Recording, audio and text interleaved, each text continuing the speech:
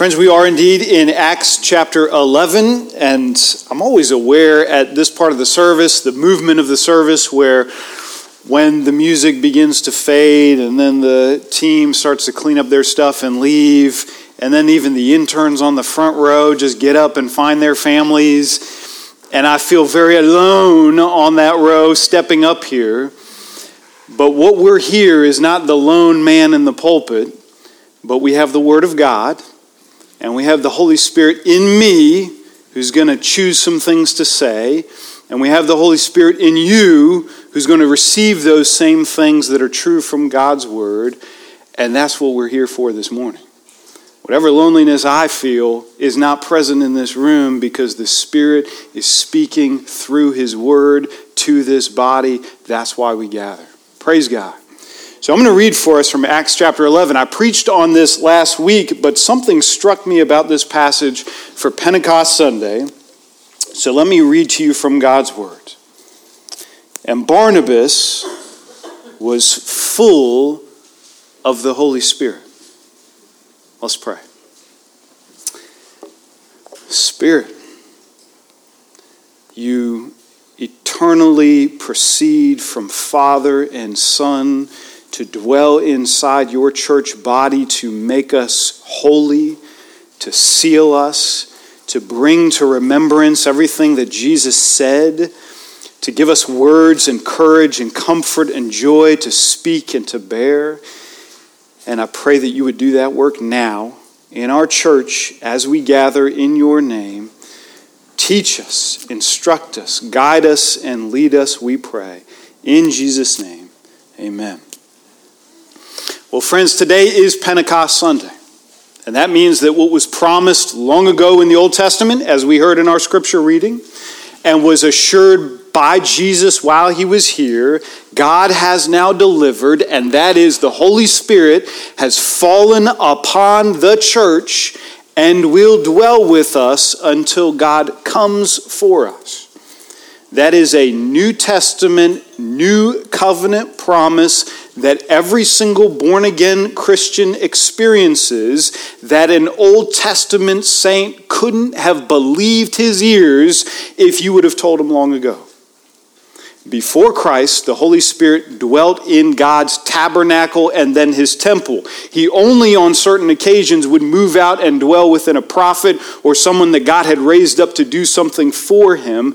But now in Christ, that same Spirit lives inside of us, and me as an individual saint, us as a local church, us as the global church, we are now that tabernacle, and God has made his holy of holies within us. Hallelujah. That's incredible. Well, all of that is wonderful, well, and good.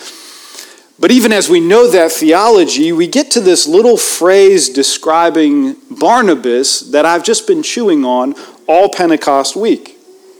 Because our verse says that Barnabas was full of the Holy Spirit. And I want to know what that means. Like if we just said that every single Christian has the Spirit, why are we going out of our way to waste words and say that Barnabas is full of the Holy Spirit? Why didn't our passage just say that Barnabas was a Christian? Because we know what a Christian is. A Christian is a born-again person with the Holy Spirit. Why even go out of your way to say that? Why not just say, hey, let me introduce you to Barnabas? He's a Christian, right? He has the Holy Spirit. Great. Unless there's something else here, and Luke, the writer of Acts, is insinuating that there's a bunch of believers walking around with the glass half empty of the Holy Spirit, and Barnabas in this passage actually has something that the rest of us don't. No, sir, he is filled up with the Holy Spirit. And if that's the case, I'm like a kid getting served dessert. Like I'm happy with my piece of chocolate cake, but if Barnabas's is bigger, how do I get that too? Like I want what he has. So the simple question when we read a phrase about the fullness of the Spirit is that something extra? Is being full of the Holy Spirit something on top of being a Christian with the Holy Spirit? And I will make the case, and we can argue in the parking lot, that being full of the Holy Spirit is a special designation for certain believers at certain times. Every believer has the Holy Spirit. Only certain believers in certain circumstances are in this Acts 11 sense full of the Holy Spirit. So let me give us just two scriptures to defend what I'm saying. And the first one is in Acts chapter 6, if you want to flip back there in your Bibles. We know that in Acts 6, there's this crisis point. We already preached on this, and that is you've got the Hebrew and the Hellenist widows that are getting the daily food distribution, and one is complaining that somebody else is getting more than they are, and it's this crisis point, and the apostles have to solve this issue, and they realize, man, we can't both do our ministry of prayer and word and this ministry of mercy. And so they gather the entire church together and say, we're going to appoint some proto-deacons. They don't call them deacons, but they sure sound like deacons. And so they say in Acts chapter 6, verse 3, church, this is what I want you to look for when you choose these folks. Therefore, brothers, pick out from among you 7 men of good repute, full of the Holy Spirit and of wisdom, whom we will appoint to this duty. Now, on the one hand, this should describe every single believer. Like, what believer shouldn't have wisdom and a good reputation and the Holy Spirit? This should in some way describe every single believer. But if that were the case, the apostles could have simply said, church, I want you to choose 7 Christians, right? Just anybody. In fact, the first 7 Christians that walk in the door, just grab them. They'll be fine. They'll do. Anybody can serve in this role. You grab 7 random Christians and we'll put them there. But you and I know intuitively the only reason the apostles wasted their breath to say, look for these kind of people, is because this is a special designation. And when they're saying we want you to find people that are full of the Holy Spirit, they must mean something different than we want you to find a believer that has the Holy Spirit, because we're talking about what elevates and separates these individuals to serve in this critical work. That must be special. Being full of the Holy Spirit must be special. But the second defense, that comes from Ephesians chapter 5, verse 18, a very famous passage about this fullness when Paul tells the church, do not get drunk with wine, but be filled with the Holy Spirit. And I think that passage is important for 3 reasons. Number 1, it says what we've been saying, that being filled with the Holy Spirit must mean something, because Paul is writing to a church that are already believers, that already have the Holy Spirit, and he's saying, church, now that you have the Holy Spirit, be filled with the Holy Spirit. It must mean something. Number 2, being filled with the Spirit must not be for the spiritually elite, because he's writing a letter to the entire local church, and he's saying, church, believers, be filled with the Spirit. Kids, parents, grandparents, elders, lay people, deacons, be full of the Holy Spirit. This is for everybody. And number 3, when he says be filled with the Holy Spirit, it's in the present tense verb, meaning keep on being filled with the Holy Spirit. So you might say, yeah, Paul, I've experienced that. I felt that before. I know what it's like to be full of the Holy Spirit. And Paul says that's all well and good. Now, today, be being filled with the Holy Spirit as you go from here. That's a present tense active happening in our lives. So full of the Holy Spirit is not synonymous with a Christian. Every Christian has the Spirit, but not all Christians are being filled with the Spirit right now. There's a pastor who put this brilliantly when he said, if you are a Christian, you have the Spirit. The question is, does the Spirit have you? If you're a Christian, you have him. You have access to him. He's in you. The question is, does the Holy Spirit have you? The Holy Spirit is inside of me. Am I living out my life inside of him? The Holy Spirit walks with me. Am I walking alongside of him? The Holy Spirit daily, hourly, minute by minute shows me the way of abundant life in Jesus. Do I walk in step with the Spirit? I may have the Spirit, but does the Spirit have me? To use a silly illustration that came to me is the Soda City Market. When you go to the Soda City Market, I almost think there are more dogs than kids there. And you could bring an infant child with you and nobody cares, but if you bring a puppy, you are the most popular person there. I mean, there's just dogs, and that connects you with people. Every dog at Soda City, I believe, has an owner, but not every owner has control of their dog, right? So there are some happy dogs that are in step with their master, wagging their tails and pleased to be there. And then there are some dogs that are straight up knocking my kettle corn out of my hands, and I want to scream. Every dog has an owner. Not every owner has a dog.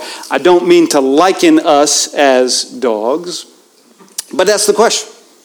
We got the Spirit. Nobody's asking about that. We're not talking about the assurance of your salvation. We're not talking about being sealed with the Spirit. We're not arguing with Pentecost and what happened when the Spirit came and dwells. We are saying today, believer, are you actively being filled with the Spirit? Does he have you? Because to be filled means to be animated by the Spirit. It's a season of being preoccupied, devoted to, passionate about the Lord. Is that the season I'm in right now? That's what we mean. So if that's what it means to be full of the Spirit, like Barnabas was, what does that look like? And then how do we get access to it? How would I know that someone's full of the Spirit? And then how might I also be full of the Holy Spirit? So let's ask those two questions. What does being full of the Holy Spirit look like? Now, it's interesting. I did a little survey in Acts, and there's a bunch of people and groups that are described the same way Barnabas is, as being full of the Holy Spirit. That was the 120 gathered for prayer at Pentecost. That's Peter. That's a church-wide prayer meeting. That's those proto-deacons. It's Stephen, Paul, Barnabas, and then later it's a group of Christians. So there's a bunch of people. It's not just apostles. It's not just deacons that are described as being full of the Holy Spirit. Why does Luke say that? What is he seeing in those people that makes him say, wow, this person was full of the Spirit? Like, I'm here today, this whole church, we all have the Holy Spirit, anybody who's born again, but that sister over there, she is full of the Holy Spirit today. What do I mean when I say that? What am I pointing out? Well, I did a little survey in Acts, and I would say there's at least 4 characteristics of a person who is full of the Holy Spirit. If we only had this book to go on, I would say there are 4 things that stand out about this person that I would say, wow, that person is full of the Spirit. Number 1, and I wouldn't have guessed this if I hadn't done this survey study, far and away, the major sign in Acts of a person filled up, animated by the Spirit, is that that saint is speaking truth in love. The Spirit's ministry is a speaking ministry. Those who are full of the Spirit are speaking in his name. And so in the book of Acts, they tell us about David who prophesied in the Spirit and Stephen who is speaking in the Spirit. And then you meet Philip and Peter, and the Spirit is telling them where to go and what to say. And Acts even says that Jesus, God incarnate, in Acts chapter 1, verse 2, is said to have given his commands in the Holy Spirit. Even Jesus is doing this, full of the Spirit.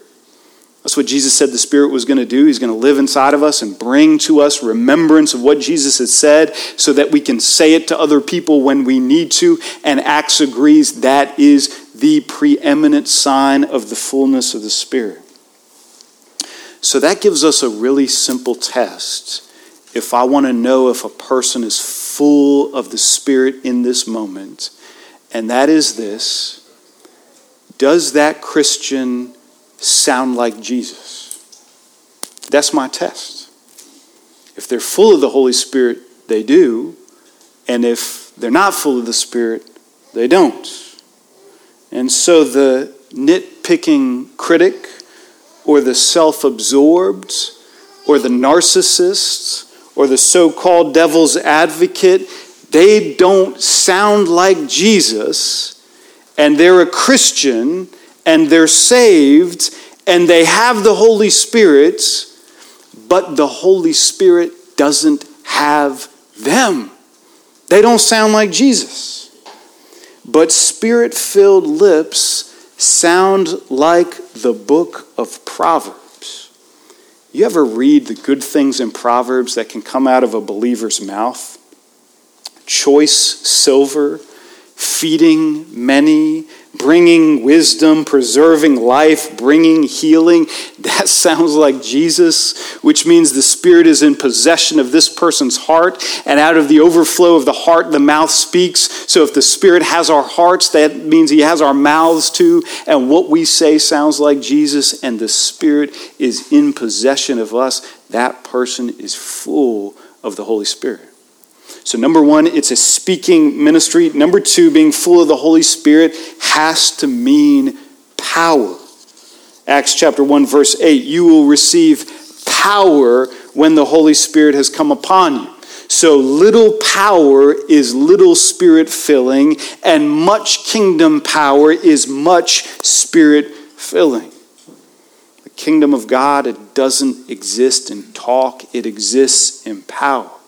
God says to Jeremiah, I have put my words in your mouth to pluck up and break down, to destroy and to overthrow, to build and to plant. Spiritless talk and deeds are like chaff that the wind blows away. I can do whatever I want outside the Spirit. I can see him leading me this way, and I can walk this way. And the things I say and the deeds I do are powerless chaff that will burn away and not last for eternity. But Spirit-filled words and actions in God's hands can break what needs to be broken and to plant what needs to grow. And if we are doing and speaking in the fullness of the Spirit, then God takes through his Spirit, his words, his deeds, they proceed through us. And if it is done in Jesus' name, what goes out from us cannot return void, because it doesn't return to God void. That is his eternal work through us. To be full of the Spirit is to have power. Number three, to be full of the Spirit is to have comfort. That might be a surprising one. A comforting spirit. Acts chapter 9, verse 31 says the church was walking in the fear of the Lord and the comfort of the Holy Spirit. I was flipping through A.W. Tozer's sermons that are collected in this little book, How to Be Filled with the Holy Spirit. And he says this, remember, fear is of the flesh and panic is of the devil. Now, I assume he gets that from places like 2 Timothy chapter 1, verse 7. God has not given us a spirit of fear, which means if we have this spirit within us of fear or anxiety or depression, or we are distressed, it is not from God. God does not deal in those dark means. That is not him speaking to us. In those moments when I hear those voices and I feel that pressing in against me, I know that that's not how God's Spirit deals and speaks with me. And in that moment, I can assign those words not to God's Spirit, but to my spirit of fear and timidity. And I can say those words are not from God. Now, that doesn't mean in the moment, in my anxious racing thoughts, I can snap my finger and they're gone. I wish I could. I wish I could do that for me, and I wish I could do that for you, because those thoughts are dark and they press upon us. But I know in that moment that since I know it's not God speaking to me in that way, I put those thoughts on my spirit and I go in search of this spirit and I find God's spirit of comfort. That means I can be an anxious, depressed, hurting, distressed person. But if I am laying hands on the Spirit and His words in that moment, I have the fullness of the Holy Spirit, even in absolute and utter weakness. That's the ministry of the Holy Spirit, His ministry of comfort. The last one, number 4, that I love that is here in our passage is that to be full of the Holy Spirit is to be joyful. Our verse says that when Barnabas shows up in Antioch, he sees God's grace. In verse 23, he was glad. The Holy Spirit, being full of the Spirit, had him looking for the good things that God was doing. He was able to spot those straight away. Later, we're going to read about believers in Acts chapter 13, verse 52, that says that the disciples were filled with joy and with the Holy Spirit. That's synonymous. I have the Holy Spirit, and so I also have joy. Galatians lists joy second only to love as the fruit of the Spirit, because where the Spirit is, there is joy. I love that Ephesians passage that we read earlier when Paul is saying to the church, do not get drunk with wine, but be filled with the Holy Spirit. And then Paul goes on to say that a sober, Spirit-filled person sure sounds drunk to a watching world, because I haven't had a drop of liquor and I'm full of the Spirit, and I am going around singing psalms and hymns and spiritual songs and giving thanks to God in everything, and I sound slap happy and without any inhibitions. And no wonder when people arrived at Pentecost, they said, Peter, did you start drinking after breakfast? And it wasn't just the tongues, it was the joy they saw in him. And Peter can say, this is the Spirit. This is what the Spirit does. You show me a Christian in our world today who has just given themselves over to our prevailing culture of pessimism, complaint, groaning, joyless, moping, a woe is me and my lot in life. And I will show you a Christian who has the Spirit, but the Holy Spirit does not yet have that person, because they are not in step with the fruit that he brings. But you show me somebody today, in our culture today, in our loss today, who can stare that loss dead in the face and have moments of a spring in their step and joy and laughter. And I will show you someone who is possessed and animated by the Holy Spirit. Because where the Spirit is, there will be joy. And I tell you, believer, that of all the fruits that the Spirit brings, that duo, love and joy, is so absolutely countercultural, it will surprise our neighbors today. Anybody can lean over the back fence and grumble about what's wrong with America, what's wrong with politics, what's wrong with my job, what's wrong with our COVID decisions. But you start to see somebody who's dancing up and down in the neighborhood, singing psalms and hymns and spiritual songs and giving thanks to God in everything, and you are going to spark the curiosity of everybody around you, including believers in your life who have the Holy Spirit, but the Holy Spirit doesn't have them. They're going to say, what are you getting served that I'm not getting? It's the Spirit. That will surprise us. Well, we've covered a ton of ground, right? We said, is there something special about being full of the Holy Spirit? Absolutely. We're saying that even though we all have the Spirit, when we are controlled and animated by Him in this moment, that means we're full of the Spirit. And then we said, what does it look like? And we said, among other things, Acts says that we're going to be speaking truth in love. There's going to be power. There's going to be comfort. And so we close with a very simple question. How do I get that too? I want what Barnabas has. I want access to this. How do I get it? And this is great because we just heard Simon the magician embarrass himself in Acts chapter 8 when he says, can I buy it? Can I pay money for it? And that's the easy way. And God won't give it to us through cold, hard cash. But the answer should not surprise a Christian accustomed to gaining untold riches without cost. Because we have access to this continual filling of the Holy Spirit by faith. Believing and receiving by faith. I see that direct connection between those two in two places. Stephen, Acts chapter 6, verse 5, they chose Stephen, who was a man full of faith and of the Holy Spirit. He was full of faith, he was full of the Spirit. Our passage, 11:24, Barnabas was a good man. He was full of the Holy Spirit and of faith. Full of the Spirit, full of faith. The fullness of the Spirit is received by faith. God is eager to do this. This is what glorifies God and honors him. And if we will humble ourselves before him and open our hands in faith to ask God, will you do this for me? Will you fill me in such a way that I walk in step with your Spirit, that I'm animated by him, that I bear the good fruit of the Spirit? God is eager to answer that request in faith. Open your hands, believer, and receive his fullness today. That's what we're going to do right now. We are actually going to turn to God and ask in faith for this fullness. I'm going to get on my knees for this one. You can do that at your seats, or you can simply bow your head. But let's ask God that he will fill us. Let's do that now.